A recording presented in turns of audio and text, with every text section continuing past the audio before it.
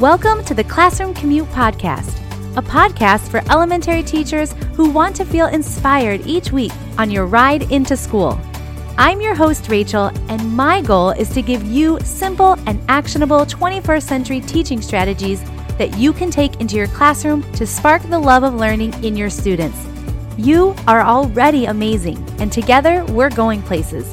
Thanks for taking me along for the ride.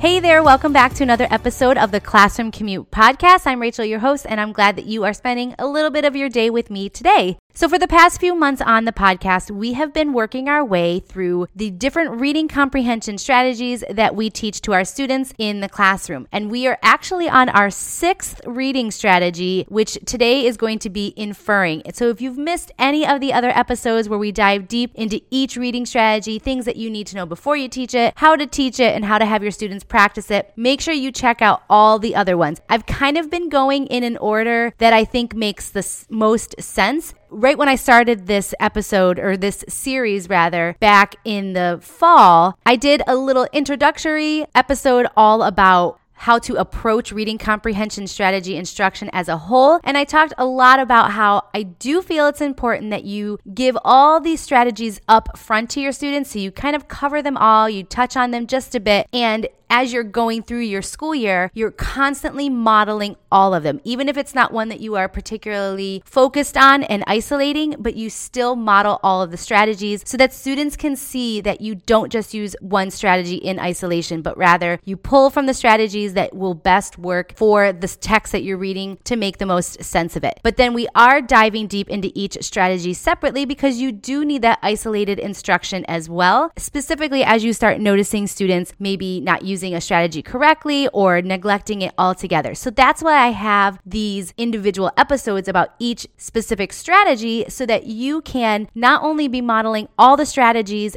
together, but that you are also given the tools and the resources that you need to teach the strategies in isolation, whether that be through a whole class mini lesson or in a small group setting or even in individual reading conferences. So I'm just kind of setting the stage in case you missed any of that from previous episodes. And of course, I will link to all of the episodes that we have talked about the reading comprehension strategies. I'll link to them all in the show notes so you can go back, you can review them if you've already listened to them, or you can go back and listen to them for the first time and catch up.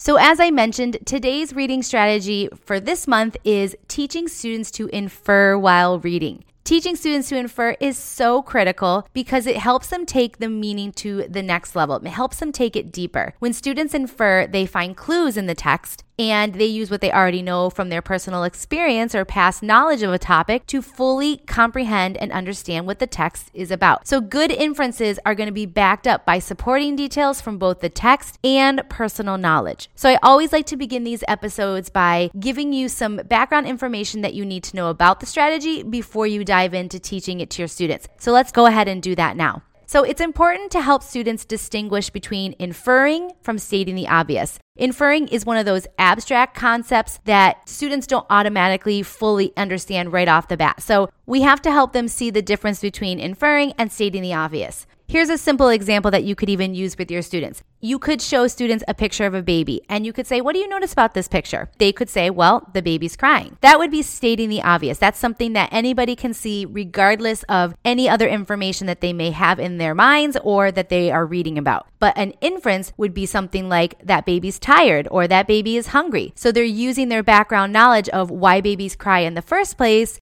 and combine it with the details from the picture to make a plausible inference. And we're going to talk more about helping students to come up with those logical, plausible inferences a little bit later on. So that's the first thing to keep in mind when thinking about teaching inferring to your students, to make sure that they know the difference between stating the obvious and inferring. It's also important to help students understand the difference between inferences and predictions. Although they are related, they are not the same. And this is a common mistake with students. When students predict, they guess what will happen next based on what they already know from the text and their background knowledge. But when students infer, they make a guess about what is currently happening. So with the example of the baby that I gave a second ago, the baby is currently crying, so they're inferring why the baby is crying right now. They're not trying to figure out if the baby is going to cry later on down the line because they haven't eaten in 2 or 3 hours. So a sensible inference would be why the baby is crying. Well, she's hungry or tired. A sensible prediction in that case might be, well, the mom and dad of the baby will come pick up the baby and soothe him. So there is a concrete example that you can give your students as well to kind of show them the difference between inferring and predicting. And lastly, although inferences are subjective, it is possible for students to draw incorrect inferences. For example, if a student looks at the picture of the crying baby and says, the baby's probably upset because his brother just made fun of him, well, that's likely not the case because a baby is too young to understand that he or she is being made fun of. So I love this illustration of the baby because it's something that you can kind of use to illustrate the difference between inferring and stating the obvious, as well as inferring and predictions, and making sure that our inferences are logical and make sense. So that's some information that I think is helpful to know going into teaching this reading strategy with your students. Now let's kind of break it down in how you would then present this strategy to your students for the first time when you introduce it. So there are several activities that I've loved to use in the past that really help students to make inferences. First, we want our students to understand that they're already making inferences in their everyday life. Anytime they come up with a conclusion about a specific situation, they're inferring. So you can start with students sharing maybe some examples of when they make inferences without necessarily even knowing it. And then the first real activity that I do with my students, and I kind of alluded to this a moment ago, is that I show them inferring using pictures. I just simply go on Google and find some really interesting pictures that I know will prompt inferring. So here's a couple examples. I have a few in front of me right now, so I'll try to explain them to you and explain how they work well for this particular activity. I have a picture of a boy and he's sitting at the dinner table and in front of him is a plate full of veggies. So we've got carrots and broccoli and zucchini all sitting on the plate.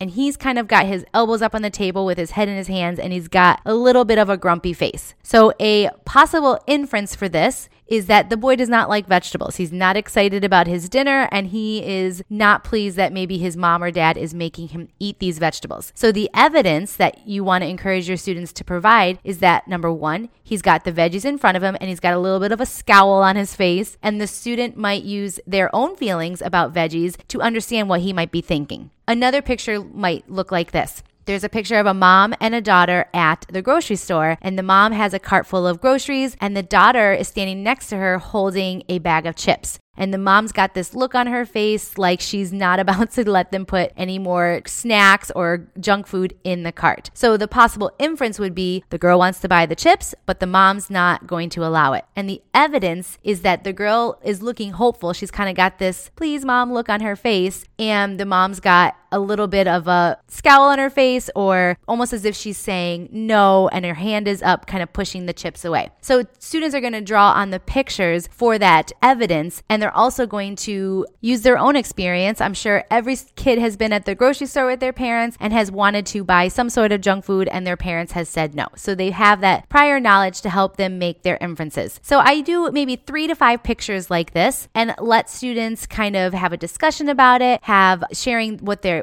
inferences are, and of course, drawing on the details of the picture to support their inferences. Another fun way that you can introduce inferring is to create mystery bags. So to do this, you collect several items that students can use as clues to guess where you might be going or what you might be doing. So for example, one bag might have a pair of sunglasses, a sunscreen, and a beach towel. And of course, you would hope that students would guess that you might be going to the beach. And of course, they're going to use the evidence of, well, you have sunglasses and a sunscreen and a beach towel. And when I go to the beach, those are the things that I bring. So there's the evidence and there's the prior knowledge. Another bag might include ingredients and utensils to make a peanut butter and jelly sandwich. And so they, again, have all made peanut butter and jelly sandwiches before. Therefore, they know what's needed to make that. And they've got the evidence of those items in your bag. You can extend this activity by having students create their own mystery bags. So give them a day or two to put together their own mystery bags and then invite them to share their bags with the class or with a partner, and their partners can make inferences. Similar to the mystery bag, you can play a game where students observe different shoes and guess which type of person would wear that shoe. So I'm sure you've seen this example, and it just is a really solid way to introduce inferring to your students. So if you have a high heel shoe, that might be worn by a woman who's possibly going to a fancy restaurant, or a soccer cleat would be worn by a soccer player. Winter boots would be worn by somebody who's planning to walk in the snow. So those are all really concrete ways to help students practice the inferring skill. And again, bring it back to the fact that they are probably already doing these types of inferences in their own daily life. Now, once the students understand the concept of making inferences based on clues, now we're going to help them translate that skill into their reading. Before jumping into longer stories, however, have students practice their inferring skills using short sentences. Here are some examples of some sentences that you can use to draw some inferences. Here's the first one. My family and I have everything we need: tickets, popcorn, and candy. So hopefully the students will infer that you're going to a movie. Here's another one. Sam sat with a puzzled look on his face and then raised his hand in class. The inference? Sam has a question or is confused about something. Here's the third one. We all grabbed our raincoats and umbrella. What's the inference? It's raining outside. So we take the simple activities from the pictures and the mystery bags, and now we're putting it into a sentence that they're reading. So we're just building a little bit at a time to help students start to grasp this concept. The next step is to ask students to apply this reading strategy to longer stories. And I think picture books, like in the other strategies that we've talked about, are a great tool to model the strategy of inferring. You might even start with wordless picture books, as they are perfect for practicing inferring. And I will give you a link to some of the books that I think work great for inferring, and I'll link to some of those books in the show notes. So make sure you check that out. You're going to teach students that good inferences use specific details from the text and the pictures, as well as their background knowledge.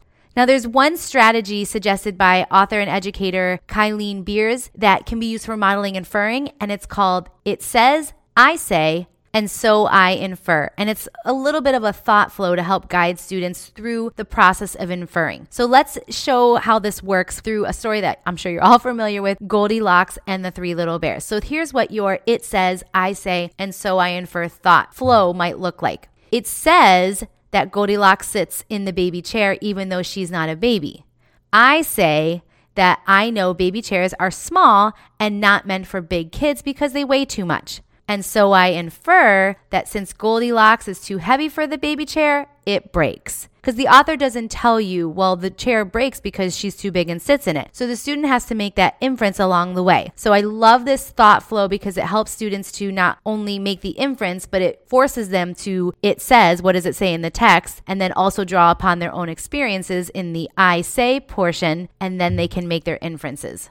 This thought flow works really nice if you put it into a little bit of a 3-column chart that you might put on a smartboard or an anchor chart in your classroom, and just have 3 columns. The first column is It Says, the second column is I Say, and the third column is So I Infer. And then I would encourage you to use this chart as you model it, and then allow students to use the same chart when they go to do it on their own in their individual reading books. And I've already mentioned that it helps to choose some really great books, some anchor texts that are going to support this strategy. And I will link to some of those in the show notes, but here's a few to kind of just get your mind thinking. There's The Wretched Stone by Chris Van Allsburg. If you haven't read that book, it's a book about these characters on a boat, and there's this really interesting looking stone, and there's a lot of mystery surrounding it. So that would beg for some inferences. The Memory String by Eve Bunting, another great one. This Is Not My Hat by Job Clazen. The Other Side by Jacqueline Woodson. So those are 4 books that kind of are a good jumping point for modeling inferences, and I will link to those in the show notes.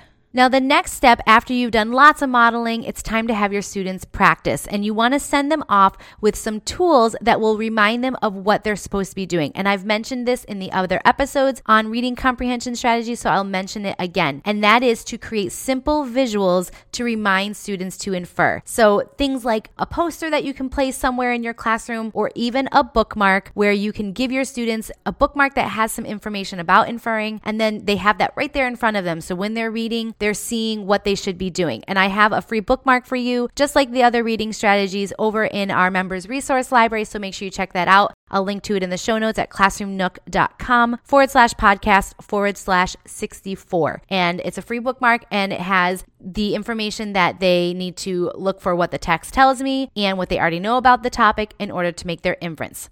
And although we want students to apply this strategy and all the other reading strategies to any book that they're reading, but at the beginning when you're first introducing it, it does help to have a little bit of a controlled environment, so to speak, when it comes to having them practice the strategy for the first time. So that's where my reading comprehension strategy linktivities comes into play. They are very specific to the individual reading strategy, and it gives students not only an animated video for them to watch to kind of review that strategy, but then it also gives them a little bit of a virtual reading buddy to walk through the strategy with, as well as 3 practice reading passages to try it on their own. And these passages have been tailored specifically for the inferring strategy, so it helps give them that scaffolding that they need before they jump into their own individual reading books to practice the strategy there as well. So I will link to the inferring linktivity over in the show notes. And of course, I have them for all the reading strategies as well. You can get them individually or you can purchase the bundle and save a little bit on the cost there. But this is a really great way to have students practice it. These linktivities work great in individual centers. They also work great on their own if you're having students all work on it at the same time. And because they're digital, they can be done at home as well if you are in a virtual setting or if you just want to have that extra practice for students at home. So we have talked about introducing the reading strategy, we've talked about modeling it, and then we talked about practicing it. The final piece of the puzzle is assessing how your students are doing on their own with the inferring strategy. Assessment, whether it be formal or informal, drives instruction. I cannot say that enough. I say it all the time that we should be using our assessments to drive what we do next with our students. So for more informal assessments, you can take notes about students using the inferring reading strategy during reading conferences or in your small groups. So consider the following things that you're going to look for when you're watching these students practice this strategy in real time. Are students using text evidence to support their inferences? Are students using their background knowledge and or their personal experiences to support their inferences? Remember, we want both. We want both the text evidence and we want the personal experience. So that's key there. Are their inferences logical? Do they make sense? Do they make sense to what's going on in the story, or are they just kind of grabbing at straws? And finally, can students clearly justify their inferences? That's going to be across the board for anything that we want students to do. We want them to be able to justify their thinking, and that comes back to the text evidence and the background knowledge. And if you already have my Making Inferences linktivity, you also have the inferring rubric that goes along with it, and it includes all of those things to be checking for, the text evidence and the background knowledge and whether it's logical or not. And it rates the students on a 1 through 4 scale, 4 being a little bit above what's expected at their grade level, 3 being right on grade level, and 2 and 1 being below, so that you can see what necessary supports you need to put in place to help get them to that 3 or 4. So if you already have the linktivity, you already have access to that. If you want access to it, you can check out the link in my show notes for this specific linktivity. All right, we have covered a lot of ground today when it comes to making inferences. I hope that this has been helpful to see how you break it down for your students and to making it manageable for them to understand and going from the concrete to the more abstract. That is all I have for you today. I hope you have a wonderful rest of your day and a good start to your week, and I will be back again next week with another episode. Bye for now.